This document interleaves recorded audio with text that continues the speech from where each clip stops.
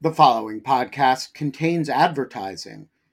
To access an ad-free version of the Lawfare podcast, become a material supporter of Lawfare at patreon.com/lawfare. That's patreon.com/lawfare. Also, check out Lawfare's other podcast offerings: Rational Security, Chatter, Lawfare No Bull, and The Aftermath. Everyone knows therapy is great for solving problems, but getting therapy has its own problems too, like finding the right therapist, fitting into their schedule, and of course, the cost.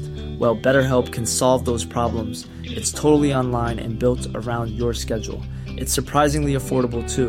Connect with a credentialed therapist by phone, video, or online chat, all from the comfort of your home. Visit BetterHelp.com to learn more and save 10% on your first month. That's BetterHelp, H-E-L-P.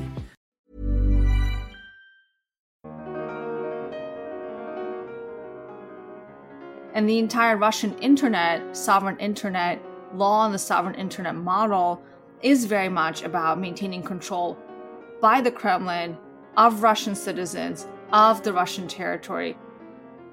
I'm Quinta Jurecic, and this is the Lawfare Podcast, October 7th, 2021.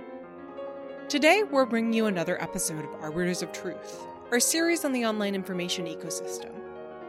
In the last few weeks, the Russian government has been turning up the heat on tech platforms in an escalation of long-standing efforts to bring the internet under its control. First, Russia forced Apple and Google to remove an app from their app stores that would have helped voters select non-Kremlin-backed candidates in the country's most recent parliamentary elections. Then, the government threatened to block YouTube within Russia if the platform refused to reinstate 2 German-language channels run by the state-backed outlet RT. And after we recorded this podcast, the Russian government announced that it would fine Facebook for not being quick enough in removing content that Russia identified as illegal. What's driving this latest offensive, and what does it mean for the future of the Russian internet?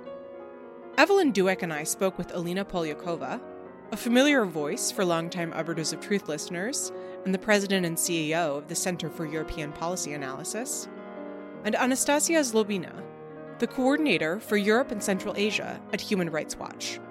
They explained what this crackdown means for social media platforms whose Russian employees might soon be at risk, the legal structures behind the Russian government's actions, and what's motivating the Kremlin to extend its control over the internet. It's the Lawfare Podcast, October 7th.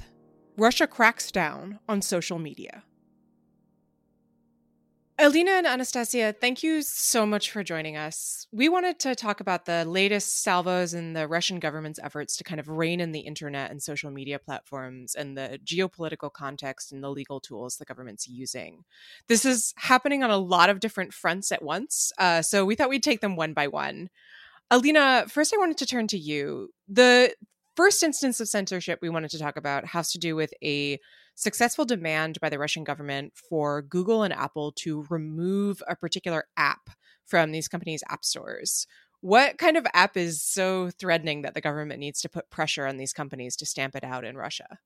Thanks so much, Quinton. I'm so glad that we're having this conversation because there's a lot to get into and unpack here beyond the headlines that we've been seeing. And of course, the most recent headline has been that Apple and Google have conceded to the Russian government demands to remove what is called the Smart Voting app.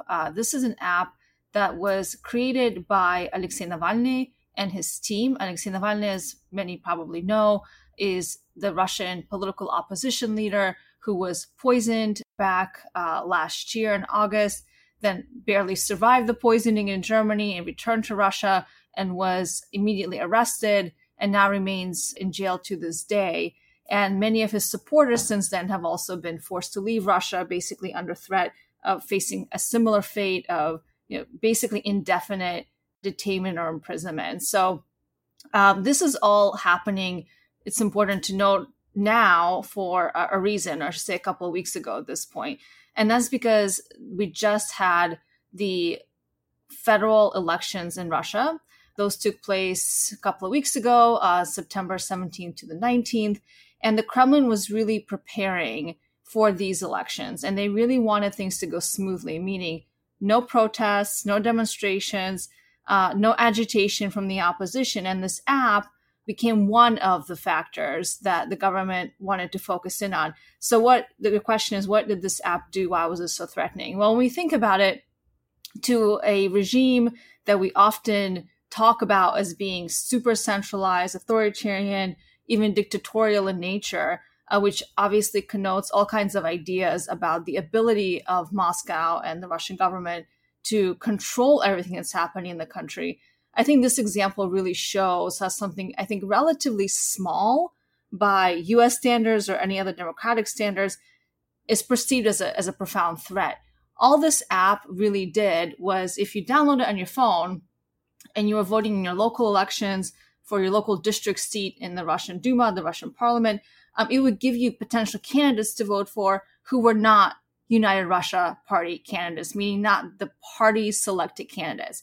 And all it basically said was vote for anyone. Just don't vote for the Kremlin selected candidates with the United Russia Party, usually the United Russia Party. And the Kremlin saw this as so threatening that they forced Apple and Google to remove the app. But I think it's really important to talk about why this happened and how we should think about the kind of moral dilemma that a lot of Western companies, including these big tech companies, now find themselves in Russia.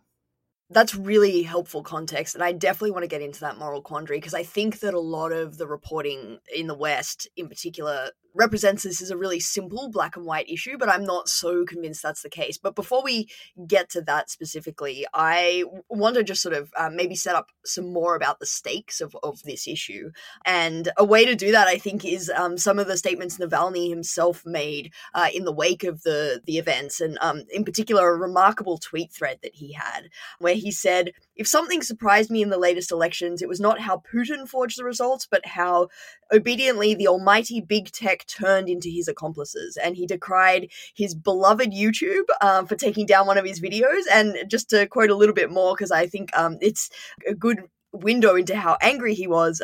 "It's one thing when the internet monopolists are ruled by cute freedom-loving nerds with solid life principles. It's completely different when the people in charge of them are both cowardly and greedy. One of the modern challenges is that false prophets now come to us not in sheep's clothing, but in hoodies and stretched jeans."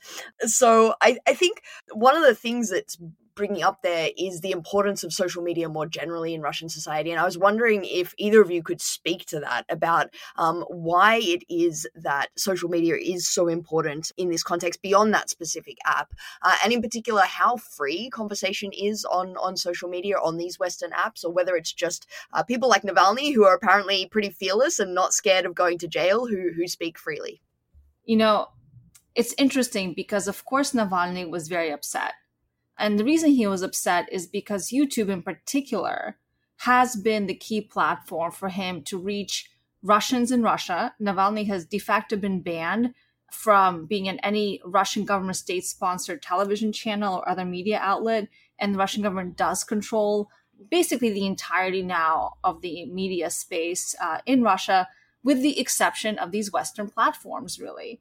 And what we've seen over time is an effort to design and produce new kinds of platforms that could be an alternate to the Western platforms. So, for example, the Russian gas monopoly, yes, the Russian energy gas monopoly has its own version of YouTube, which they call RuTube, where they're trying to kind of channel people to go to RuTube now versus YouTube. I don't know, that hasn't been too successful. But if we look at how Navalny has been able to develop some sort of presence despite huge obstacles, not being able to reach people in more traditional ways, constantly being harassed, arrested, poisoned, thrown in jail, him and his entire organization, being de facto declared a terrorist organization in Russia now. The only way they've been able to do that is through these Western channels. And YouTube in particular has really emerged as a powerful megaphone. Some months ago, Navalny put out a video detailing just absolutely breathtaking corruption by Mr. Putin. It was called, Putin's Palace. And it described and showed images of this very over-the-top, ridiculous castle palace that allegedly Putin has built for himself in Crimea. And this video, this documentary video, this expose got over 100 million views on YouTube. It is huge. It's huge for someone like Navalny. And over time, because of these outlets, Navalny and his movement had become more of household names than they ever could have been otherwise. And so for that reason, Navalny, of course, takes this as a huge hit, and it is, absolutely is a huge hit. But what the point I'm making is that if it wasn't for these Western, mostly US outlets, not just US, we also have Telegram, which is actually a Russian app that has remained present in Russia. And that's a super interesting case if we want to get into that. But the point is that these social media platforms that are not under the direct control of the Russian government have been the only avenue for freedom of expression and for Russian political voices that are not the Kremlin and they're not part of the government to really get their message across. And that's why they're so important. Yeah, I absolutely agree with Alina. Clearly, the foreign social media platforms are really important for the users in Russia for expressing their thoughts and opinions that are alternative to or considered by the government as dissenting.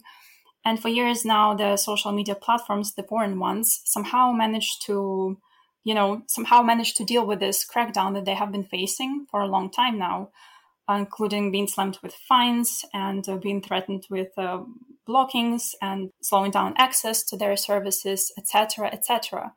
And just as an example, in winter when Navalny came back to Russia and, like Alina mentioned, this movie was released, people started mobilizing online in order to go to the streets and to show that they were not agreeing with the government supporting Navalny and they were against the corruption. So this was the point when the government escalated the crackdown on the foreign social media platforms, because the traditional ways of blocking the information of internet censorship that are available to them did not quite work with the social media platforms. And if anything, if there is any tendency we can draw throughout the history of the internet regulation in Russia, is that the crackdown escalates around the important events, obviously, like Alina mentioned, be it the parliamentarian elections or the overall dissent wave, something like that. So yeah, clearly the foreign social media platforms have always been very important for the Russian users, for their alternative opinion and expressing the alternative perspective. And the recent incident with the smart voting app, of course, it led to a lot of frustration amongst Russian users for all the obvious reasons. Yeah, absolutely. So I do want to ask about the specific Russian state agency that is responsible for a lot of this censorship, which, and please correct me if I'm pronouncing it wrong, is called Roskomnadzor. So according to press reports, I understand that Roskomnadzor first told Apple and Google that the companies would be fined if they didn't remove the smart voting app from their stores. Then the agency told the company that they would prosecute employees of Apple and Google in Russia if the app was not removed. So, Anastasia, what is Roskomnadzor and why does it have such power? Yeah, you say it perfectly right, Roskomnadzor, and I'm very sorry if that's the first word the audience learns in Russian, but Roskomnadzor. Roskomnadzor is the Federal Service for Supervision of Communications, Information Technology, and Mass Media. Hence, we prefer to call it Roskomnadzor just because it's shorter. So basically, this is a state agency that was established a long time ago, but it has been increasingly overseeing the protection of personal data in Russia, as well as internet censorship and mass media. And, if we look at the history of censorship in Russia, then we see how the powers of this agency have been increasing over the years. So from the blockings and from managing the lists of IP addresses that should be blocked in Russia because they disseminate illegal content, to now pretty much interpreting what this illegal content is and even directly blocking certain websites via this technology, via the deep packet inspection technology, which is the part of the sovereign internet law package. If you look at the history of blockings in Russia, Roskomnadzor has been expanding its role in blockings and in managing the internet overall, overseeing it. So now we see that they pretty much deemed Twitter recently as a threat. There is the sovereign internet law in Russia that basically introduced the concept of a threat to the Russian segment of the internet. Don't ask me what it means. It's really obscure and nobody clearly understands what it means, but Roskomnadzor, because they interpret it in the ways they want. And as we saw with the example of Twitter and the access to the website being throttled, well, the traffic to the website being slowed down, this was exactly the case of Roskomnadzor's interpretation of what this threat could be. So now they pretty much have the power to deem the information unwanted, and they're also the point of contact to any kind of other state agency that wants to block information online. With regards to what you said about law enforcement showing up in the offices and threatening with the prosecution, it could not be Roskomnadzor directly, but there is no question about their role in blocking the information online and issuing these fines and decisions to block or to throttle. That's for sure. And one more question about this. So my understanding is that Roskomnadzor's reasoning in demanding the removal of the smart voting app traces back to June, when a Moscow court designated Navalny's foundation, which is called in English the Anti-Corruption Foundation, as an extremist organization. And this is after the foundation was already declared to be a foreign agent in 2019. So my impression from reporting is that because the app was produced by the foundation and contained content from it, the argument by the government was that the app was therefore illegal. Could you walk us through the significance of the extremist organization and foreign agent designations? In Russia, there are quite a few mass media outlets that were deemed as foreign agents, which is one of the tools to prevent them from speaking out, which requires them to basically label themselves as foreign agents, as well as some non-governmental organizations and even individuals, for instance, journalists, and to report. There are some extra requirements for the financial reporting. However, it is possible to continue working as a foreign agent in Russia. But if the organization is deemed undesirable or extremist or terrorist in Russia, then it pretty much becomes a criminal offense to disseminate the information of these organizations. Here's what I find really important with the case of Navalny and the smart voting app. You're right. It was Roskomnadzor requested that Apple and Google bans this app exactly because it is affiliated and produced by the organization that they had deemed extremist.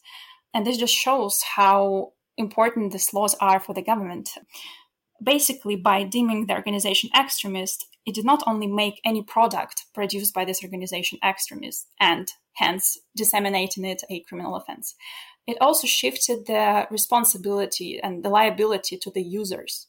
So after the organization was labeled as extremist, a lot of people started self-censoring, deleting posts they had on their social media accounts, or even deleting the accounts altogether, because they can be held liable for having something on their wall, from years and years ago that links to Navalny's organization, quotes it without, mentioning that it is an extremist organization, etc., etc.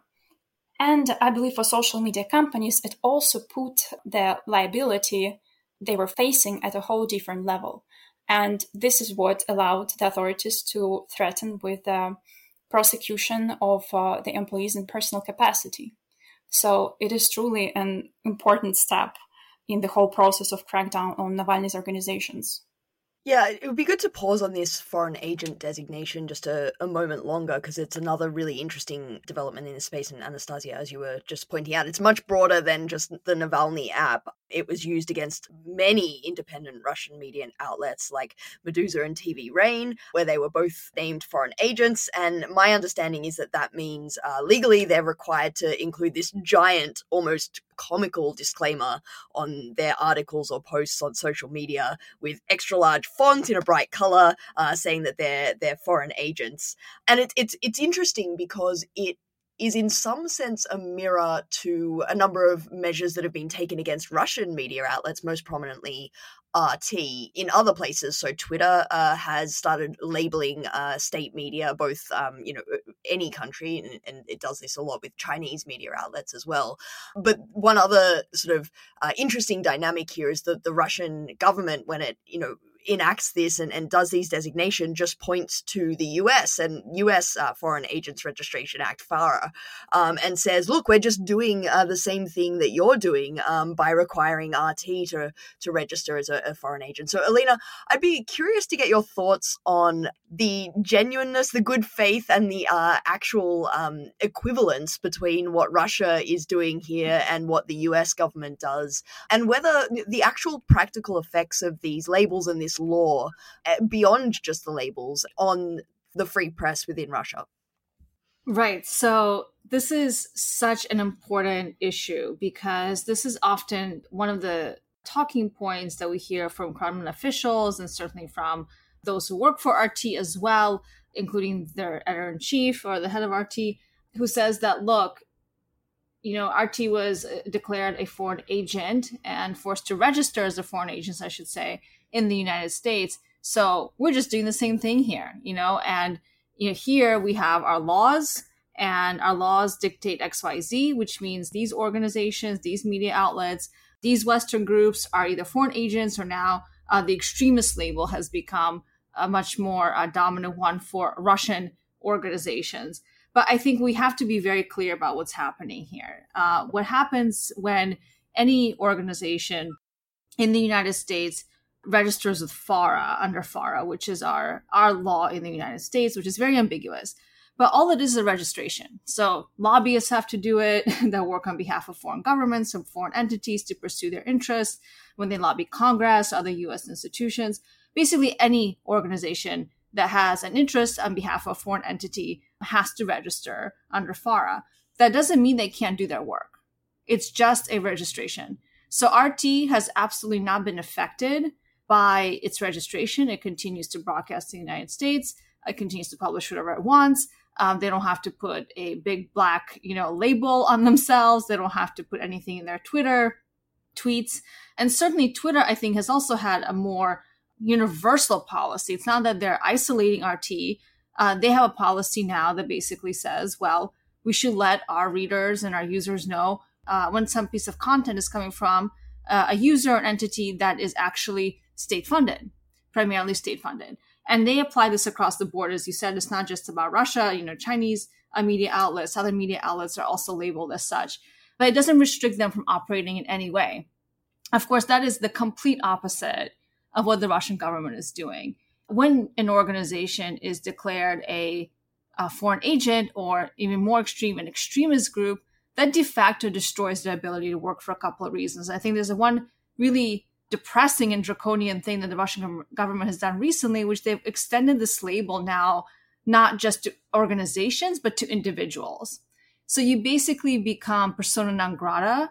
If you work with the organizations, have any connection to an organization that is a foreign agent or an extremist group, it's hard for you to probably get a job. It's hard for you to do anything. Certainly if you're an activist, like your life as an activist is basically done because you're being monitored online. You could get thrown in jail for a tweet or something that you post on Facebook, even something that you do on Telegram, which is supposed to be encrypted, but there's public elements of Telegram as well. It's kind of this hybrid thing, hybrid platform. So it's completely different. If you're labeled a foreign agent or an extremist organization or an individual, that's it.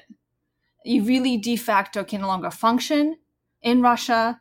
It makes it very difficult, even if you're outside of Russia, your organization's outside of Russia, to broadcast anything into Russia. The kind of language that you're required to put up, let's say for your Twitter, every time you tweet something, Twitter has a 280 character limit. This thing that you have to insert into every single tweet, I think is something like 270 characters or something like that. So that's it. You're pretty much done doing anything or speaking out of anything. So I know that's maybe too detailed, but I think we have to be very clear that there's no equivalence here. And we shouldn't fall into the Russian narrative, the Russian government narrative, that these two things are the same, because they're not. I think it's important to draw the difference between being declared a foreign agent and an undesirable or an extremist organization. Alina, you're absolutely right. If you're deemed a foreign agent or an undesirable or an extremist organization, it's very hard to operate in Russia. The difference is for undesirables and the extremist or terrorist organizations, it's impossible to operate, to do anything, because continuing their activities would lead to a criminal case straight away and criminal liability straight away. For foreign agents, we have to still, like you said, de facto, it's very difficult for them to operate in Russia. And if you violate the law on foreign agents a few times, then it could lead eventually to the criminal liability as well. And for individuals, it's just a disaster. Some would have to publish the reports on what they spend their money on and where they get their money from for, anyone who wants to see it. So like basically online, which is terrible. And this is just to say that these laws, all of them are absolutely draconian and should not exist in a democratic state. And they prosecute individuals and organizations for simply doing their legitimate work or expressing their dissenting opinions, that's for sure.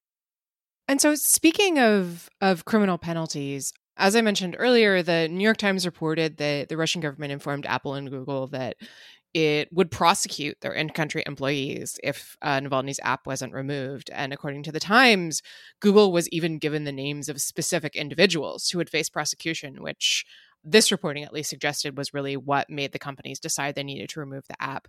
Anastasia, is that kind of criminal case something that has happened before, or is this a new development and an escalation? Well, first of all, I just wanted to say that the companies have not yet published all the details about this incident, and I'm looking forward to seeing what it's going to look like. But if we do believe the, New York Times, obviously a trustworthy source, then I believe that the employees were most likely threatened exactly with the extremist charges in connection to the, obviously, smart voting app that is affiliated to Navalny's organizations. To my knowledge, it hasn't ever happened to the foreign social media platforms in Russia when, law enforcement just shows up in your office and threatens with the criminal prosecution. So I believe it is exactly the straw that broke the camel's back. It has been going on for years and years, that crackdown on social media platforms, on foreign social media platforms in Russia. But when digital turns into that physical kind of reaction, then I guess it is hard to react otherwise. Hey, I'm Ryan Reynolds. Recently, I asked Mint Mobile's legal team if big wireless companies are allowed to raise prices due to inflation. They said yes. And then when I asked if raising prices technically violates those onerous 2-year contracts, they said, "What the f*** are you talking about, you insane Hollywood ass?" So to recap, we're cutting the price of Mint Unlimited from $30 a month to just $15 a month. Give it a try at mintmobile.com/switch. $45 up front for 3 months plus taxes and fees. Promo rate for new customers for limited time. Unlimited more than 40 gigabytes per month. Slows full terms at mintmobile.com. Everyone knows therapy is great for solving problems. But getting therapy has its own problems too. Like finding the right therapist, fitting into their schedule, and of course, the cost. Well, BetterHelp can solve those problems. It's totally online and built around your schedule. It's surprisingly affordable, too. Connect with a credentialed therapist by phone, video, or online chat, all from the comfort of your home. Visit BetterHelp.com to learn more and save 10% on your first month. That's BetterHelp, H-E-L-P. So, Alina, I want to turn to you and ask how much of this is real and how much of this is theatre. So, this idea of these hostage-taking laws is sort of taking off around the world, which is where governments are requiring platforms to have employees and assets within the country so that these threats can be made real if the platform does something that the government doesn't like. So this is happening in India, which most prominently just threatened a Twitter employee if Twitter didn't remove some tweets. But there's many, many governments that are turning to these kinds of threats. So Turkey, Brazil, Pakistan, Vietnam, I could go on and on. I don't know if Russia has such a law as yet. I think one of the reasons why, and we might come back to this, Twitter could push back on some of the demands was because it doesn't have a physical presence within the country.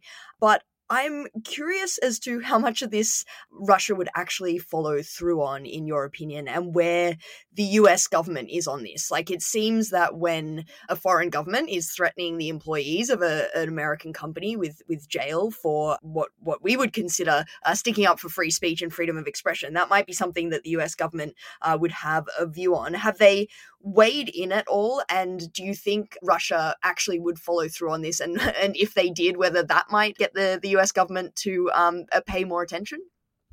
I'm going to say something somewhat pessimistic now, just fair warning. First of all, the U.S. government has been totally silent on these issues. We don't know if perhaps in private conversation there's a message being sent to Moscow saying, these are U.S. companies and this is not okay. But my sense is that if that is happening, I don't think the Kremlin is paying too much attention. And that's because it's also important to remember that a lot of times these companies, even though they're US companies or European companies, what have you, hire local nationals to work in their offices in Russia or wherever. And these people are the ones that are, of course, most vulnerable to these kinds of threats because they're Russian citizens. And so there's very little, I think, that the companies can actually do at the end of the day to protect them. Now, if they were US citizens, maybe there'll be a different story. And I would be surprised if the Kremlin went this far as to, let's say, follow up and throw a US citizen employee of one of these companies in jail or prison. But they can certainly almost do whatever they want. They feel like they can do whatever they want if you are a Russian national. And I think that is very much the tact that they use, that these are, here, we have these laws on the books. We believe your employee is violating these laws. They're Russian citizens. They're subject to our laws. That's it. And there's going to be very little, I think, that the U.S. will say about it or will do about it. And I think to me, this has been probably the most depressing part of all this, to be honest. Yes, we can all look at the headlines and say, big tech has once again failed to protect free speech and they've capitulated to this authoritarian state. But I think we have to remember that this didn't come out of the blue. I mean, this kind of move to repress free speech on social media has been taking place, certainly in Russia and many other countries as well, for a very long time. In Russia, this really started at least a decade ago. And it's been this kind of slow creep. And this is where the slow creep has led us. And I think the biggest failure to me has not been that these companies, after fighting a lot with the Russian government, either delaying their compliance to these demands or paying fines, as Anastasia said, in Russian courts when they weren't complying at all. At this point, I think they were stuck in this really difficult position. Are they going to be responsible for their employees, some of them who may be Russian nationals, though we don't really know, but I assume that some of them are, being arrested, being harassed, facing criminal prosecution? There's not a lot of answers here. I think the biggest failure has been that the United States, that Europe, the entire democratic community has said absolutely nothing. And I think the reason for that is very clear, to be honest. It's because it's just not politically popular to say anything in favor of quote unquote big tech. And I think we have to think about how we do both, how we pursue some of the concerns on monopoly power and antitrust, which are very real concerns.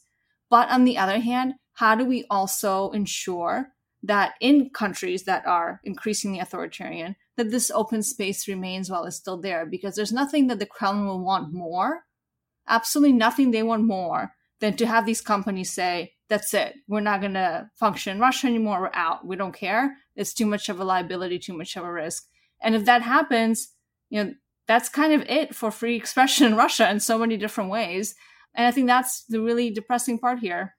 Yeah, I just want to, as my tech friends would say, double click on that and totally agree. I think this is what we were referring to earlier, where a lot of the sort of Western discourse about this is, wow, can't believe these companies are caving to authoritarian demands. Where were their principles about free speech? But from their perspective, that really oversimplifies the trade-offs, not only for their employee safety, which, you can understand whether or not the threats are real. You can understand why they'd want to be very risk averse about testing whether those threats are real and their very real obligations to the safety of their employees, but also the trade-offs for freedom of expression aren't totally clear when, as you say, Alina, the entire platforms could be shut down within a country. And it sort of feels to me like we're asking these companies to solve what are essentially geopolitical problems without any backup from the government. And it's not clear to me that, Jack Dorsey or Mark Zuckerberg are the people that should be deciding what to do about creeping authoritarianism around the world. Exactly. And if I can just chime in here really quick, Ellen, you're 100% right. And also, like, since when did we think that profit-seeking companies are the beacons of freedom and democracy across the world? If this was any other kind of industry, not a tech industry or social media platform industry, if these were car manufacturers, Ford, if Ford employees were being harassed and threatened in Russia, I can probably guess that the U.S. government have a problem with that. And that's because, we have an entire agency, the U.S. Commerce Department and others, whose job it is to protect U.S. commercial interests across the world. But in this case, we're simply not doing it. And I think that's because we're expecting so much from these companies when, in fact, their primary focus is to make money. And it's not to be the beacons of democracy across the world. I just wanted to take a quick step back with regards to this hostage-taking laws. So I'm sure you might have heard that actually in Russia, they adopted a law on quote-unquote grounding of the ICT companies, requiring them to open the branch offices in Russia or face a ban to place advertisements on their platforms. And I think it's very important to mention this because the law has not even yet entered into force. It is set to enter into force in January, but we already see that the hostage-taking practice has just happened. And this is what it is going to look like in the future. And I understand that the tech companies already saw what this could result in if they decide to open a branch office in other countries, like in Turkey, for example. But I think this is yet another illustration of what it's going to look like if they comply. Thank you for that clarification. So I want to turn now to Telegram, which we mentioned earlier. So Alina, I think as you mentioned, Telegram was founded in Russia. And after Apple and Google removed the smart voting app, Navalny's team started sharing the names of recommended candidates over Telegram using a chatbot. But then Telegram announced it was taking down that account, which was particularly notable because Telegram has often been one of the platforms less amenable to content moderation and a few years ago refused to allow Russian authorities to access users' encrypted messages. So Telegram founder Pavel Durov posted a really fascinating statement on the platform saying he couldn't justify keeping Navalny's bot up without the support of Apple and Google. He didn't say anything about the threats to Telegram or about any threats to Telegram employees. So it seems like he may have made the decision voluntarily. Anastasia, I wanted to turn to you on this because Durov wrote that Telegram had an obligation to shut down the chatbot because of a prohibition under Russian law on campaigning the day before voting, saying, we consider this practice legitimate and urge Telegram users to respect it. What do you make of his citation to this? Is he right here, or is he just sort of pointing to this as an excuse for caving? Yeah, that sounds more like an excuse to me and to many people in Russia. With Telegram in particular, like Alina mentioned, the whole story is quite complicated. I guess it began in 2018 when, like you mentioned, the authorities came to Telegram asking for their encryption keys. And Telegram, pretty fairly said that they did not have the encryption keys because of the way the platform worked. And the authorities tried to block Telegram altogether in Russia. They did not succeed because of the way Telegram works, of its decentralized nature. The attempt to block it caused a lot of disruptions all across the Russian segment of the internet, and the authorities kind of ended up giving up on this. But what is less public is that most likely Telegram had to somehow cooperate with the authorities. Authorities, I think a year ago, decided to stop blocking or attempting to block Telegram altogether, claiming that Telegram ended up cooperating with the government. For many Russian users, because Telegram was refusing to give the encryption keys, they looked sort of like a beacon of, user privacy and the freedom of expression. But to me, it is not clear. And to many, it is also not clear what kind of relationship is there between Telegram and the Russian authorities. So unfortunately, it looks like this was just an excuse. And it is even more concerning given everything that is happening with the foreign social media platforms.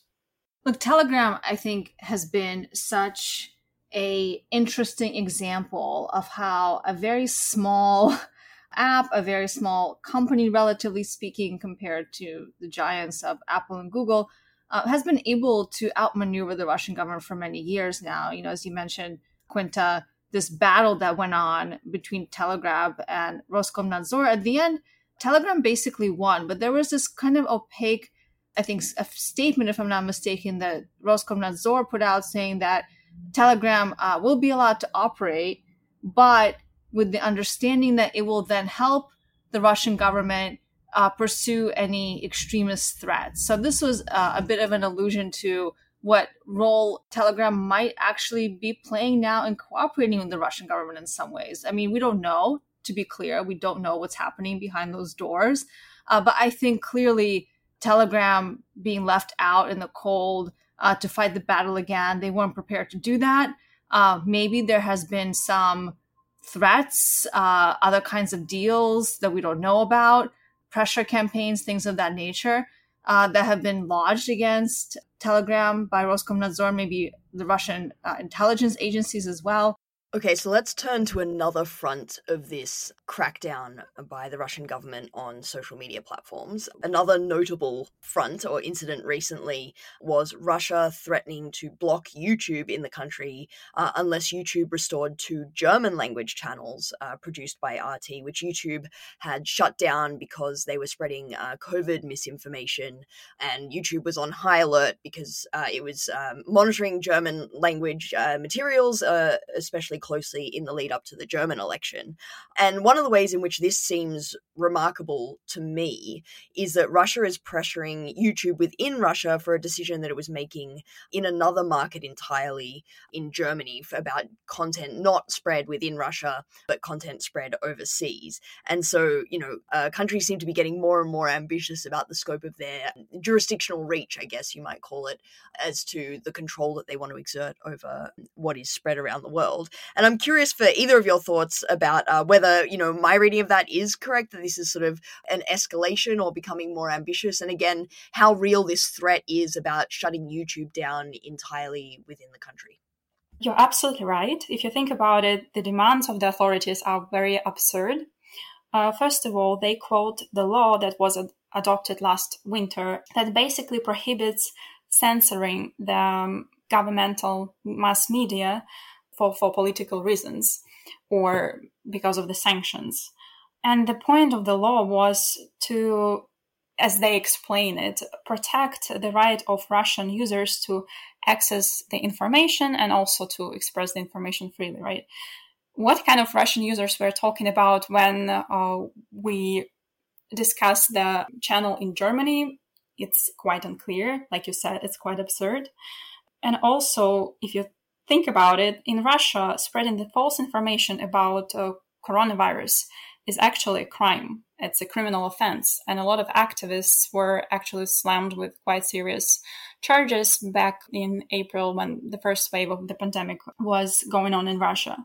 So I believe that this is one of the consequences of the fact that the Russian authorities see some kind of success in their actions with regards to the social media platforms, the foreign ones.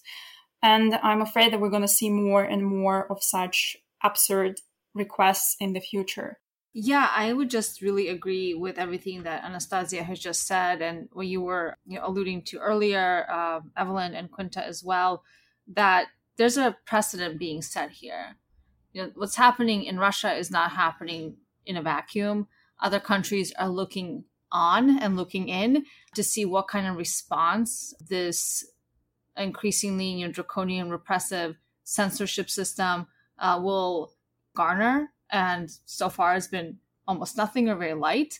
And so I think, to my mind, this is just the reality we live in today, where we're going to see more and more governments using, and I think, Anastasia alluded to just now, the COVID pandemic has been a fantastic tool for justifying repression, justifying censorship, or declaring some things, quote unquote, disinformation, or being against public health, or declaring states of emergency, which grants, these powers to various governments and entities, but then never actually removing those kinds of expansive powers. So I think this is just going to keep getting worse. And I think we are losing, if not, maybe we already lost the moment to respond, to make it clear this is absolutely not okay. Then there will be some consequences. And again, I'm talking about the broader international community here, primarily Europe and the United States, who could do a lot more in this space. But I think we're in this really strange position where, at the geopolitical level, obviously the United States is looking much more towards China and the Indo-Pacific. They're much less concerned with the Russia problem in many ways. Despite what President Biden may have said, we haven't seen too many actions to deter Russia in all kinds of different ways, or to even comment on what's happening in Russia domestically and what that will mean to the Russian people and what that will mean for democracy. Alina, one other question for you on this. The Russian Foreign Ministry released a truly bizarre statement suggesting after the ban of these two YouTube channels that perhaps Russia should ban German state media in Russia, saying taking retaliatory symmetrical measures against the German media in Russia would seem not just inappropriate, but also a necessary thing to do. I have to be honest, I don't understand this at all. Like, would Russia actually do this? Why would the Kremlin have interest in dragging the German government, which had nothing to do with any of this, into this? Just what is going on here? I don't know. To be very, very honest, I don't get the statement that you just read out. I don't know what they get out of it. I think sometimes we see some of these Russian agencies and Russian officials really go out on a limb and be super aggressive and overly aggressive without much reason. And there's not a lot of follow through necessarily. I would be surprised if there was follow through. Obviously, the relationship with Europe and Germany in particular is really key for Russia. Elections just happened in Germany, which brought a new party in power, the Social Democrats, which have traditionally been much more in favor of having a better relationship with the Kremlin. And we'll see what happens. But that has been their foreign policy for a very long time. And so I would be very surprised to see this actually having any sort of basis in reality. But I have to admit, I was kind of confused by that as well. Anastasia, do you have any answers? Unfortunately not. But I just wanted to comment that, Alina, I agree with you. Sometimes the statements of these agencies are quite bizarre and it is hard to explain them. But I believe that these kind of statements are more directed at the audience in Russia rather than to the outside world. And the propaganda narrative has, in relation to the social media platforms, has been often that there are some foreign governments behind their decisions, behind especially the decisions to filter the content produced by the pro-government channels. They might have as well believed what they were saying about the influence of the foreign governments when it comes to this particular case, believing maybe that somehow German government had something to do with it. But I really believe that it is mostly meant for the internal audience, just to show that, you see, our truth is being banned in Germany, and probably German government has something to do with that. So I want to ask what this outrage over YouTube is sort of meant to achieve on the Russian government's part. There's an article recently in the Washington Post by journalists Andrei Soldatov and Irina Borogan, who, Alina, I know your colleagues at SIPA, who are arguing that the effort to censor the Navalny app was part of a broader Kremlin project to, and I'm quoting here from their article, decouple the Russian internet, popularly known as the RuNet, from the rest of cyberspace, end quote. So I'm curious for both of your thoughts on what that means, first off, for our listeners, and whether this sort of contrived ruckus over German RT channels is part of that effort too. Like, is this part of a project to perhaps block YouTube within Russia and sort of force people to internal Russian YouTube alternatives? Alina, what do you think? Well, I have to say that anything that Andrei and Irina write, I tend to recommend to everyone because they're one of some of the few people out there who really get it on all these issues in a real way. So I read the article that you just mentioned, Quinta, and I think they're absolutely right. I think we often think that a lot of what's happening in Russia or really any other country has something to do with us in the United States or with the broader West, if we want to call it that. But really, it's just about the regime wanting to stay in power and trying to eliminate any potential threats. And over time, we've seen that those threats are being defined in much more microscopic ways. So no longer tolerating any sort of protest at all. I mean, protest is now basically illegal in Russia. And this has been a slow creep. We cannot forget that this has been a slow creep that has taken a long time. And it's not over. And the entire Russian internet, sovereign internet law and the sovereign internet model is very much about maintaining control by the Kremlin of Russian citizens, of the Russian territory. It is much less about anything having to do with the West. And I think one of the key components here is that now Roskomnadzor and other agencies, because they've been building up not just their legal mandate, but also their technical capabilities over time, are able to separate information flows between different parts of Russia. And this is really key because, for example, they can block a live stream potentially of a protest happening in Moscow that anyone can see, I don't know, in Buryatia or the Far East in Vladivostok or wherever you have you.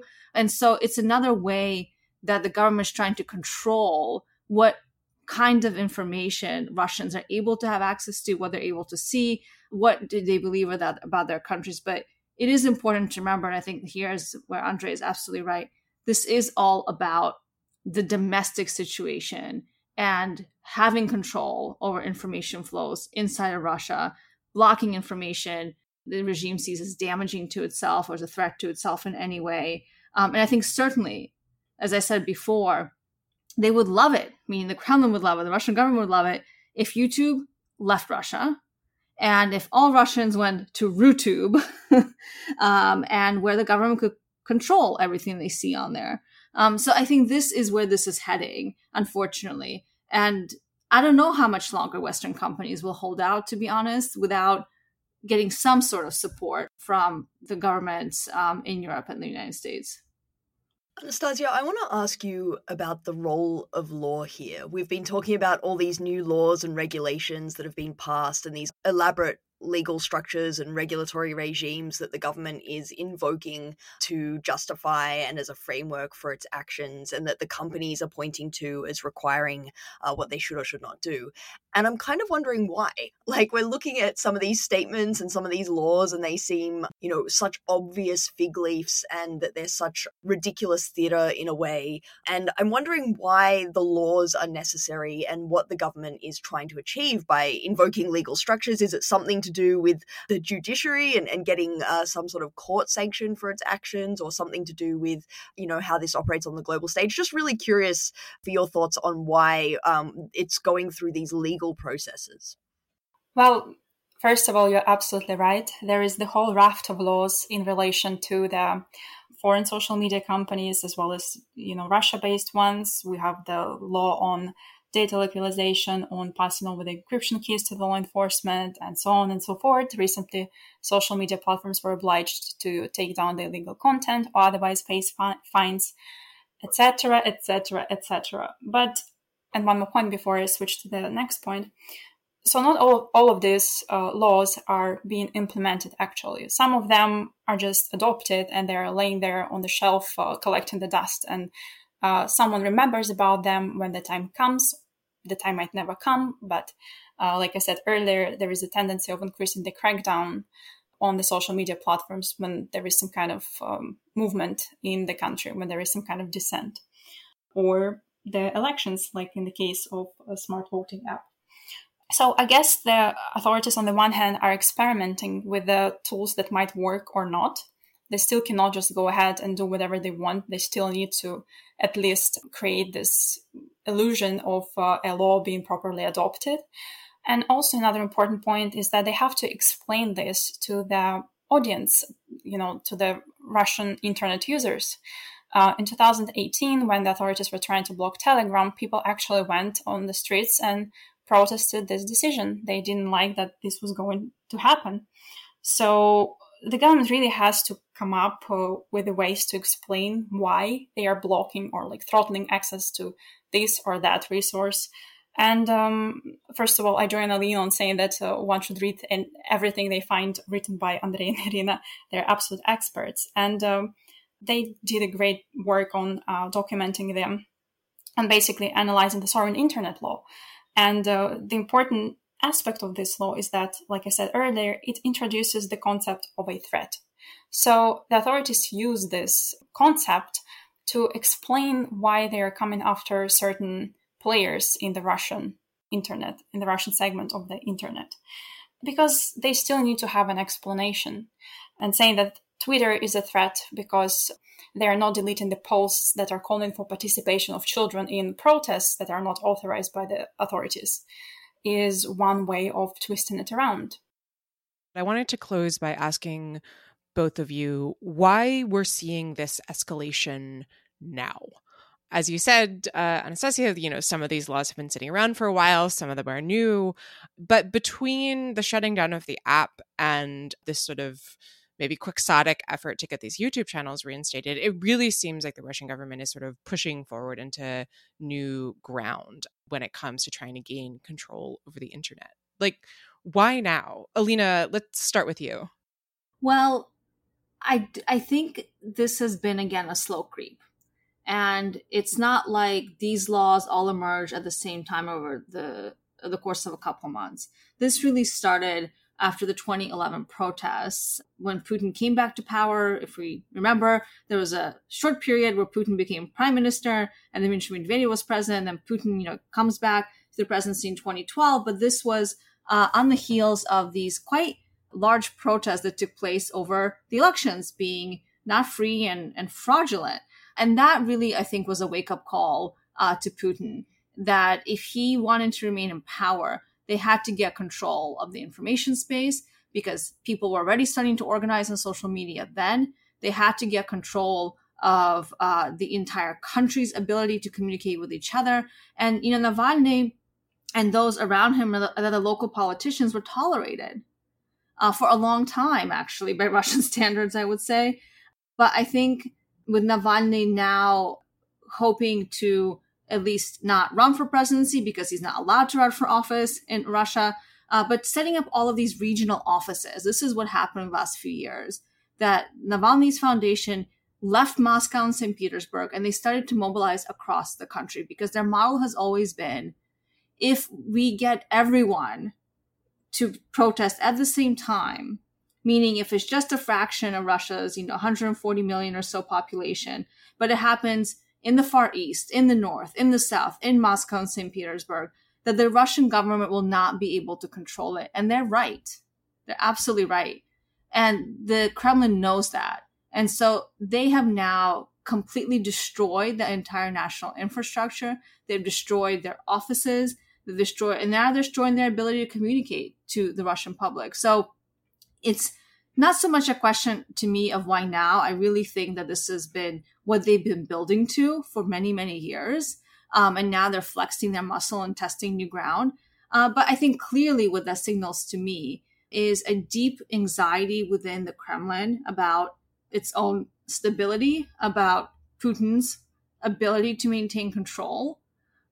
Again, to me, it's not so much a why now. It's like, why did it take so long? But also, the way that we've seen Russian foreign policy develop over time is a bit of a testing the ground. And this happens in the military domain as well as in the issues we're talking about here, where they'll push and push, and they'll wait for a response. And if the response is weak, or if there is no response, as has been the case here, meaning from the United States most primarily, then they know they can keep going. And, Navalny's in jail, and I think we have forgotten about that already. And so for the Kremlin, this has been a very clear signal that, look, you have an open door. And yeah, maybe the US and Europe will fuss here and there, but really they're more concerned about China, and let's keep it that way. Anastasia, you get the last word. I guess I'm just going to add on top of what Alina already said. I'm really glad that we're looking into these cases, namely the smart voting app, deletion from the app stores and YouTube being pressured to restore the access to these accounts, because in my opinion, it shows the two key pillars of the internet regulation in Russia, namely the censorship and the fact that the app stores had to take down this app is a clear act of censorship, and propaganda, making sure that the information they want to be out there in the public domain remains out there. And I'm also really glad that we mentioned the sovereign internet law, because what it does, it builds the infrastructure for the direct management of the internet segment in Russia. So Alina is absolutely right. These two incidents did not come in isolation. They came as a result of the long-standing crackdown on the freedom of expression online and the right to access information freely and the freedom of assembly. And the case of Smart Voting app in particular is even more concerning given this context and the history behind it, because it sets a dangerous precedent.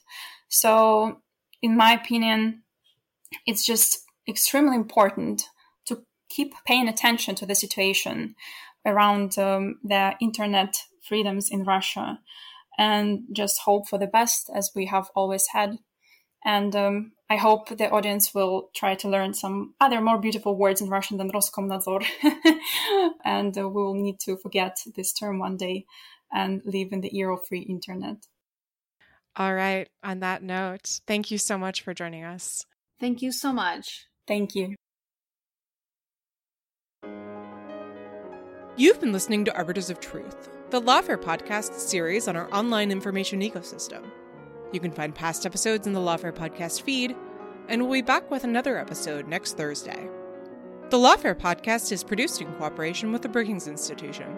Our music is performed by Sophia Yan. Our audio engineer was Hamza Shitu. Our producer is Jen Patja Howell. Please rate and review the Lawfare podcast on whatever app you use, and consider becoming a material supporter on Patreon at patreon.com/lawfare. You'll gain access to an ad-free version of this podcast and weekly events, along with other benefits. As always, thanks for listening.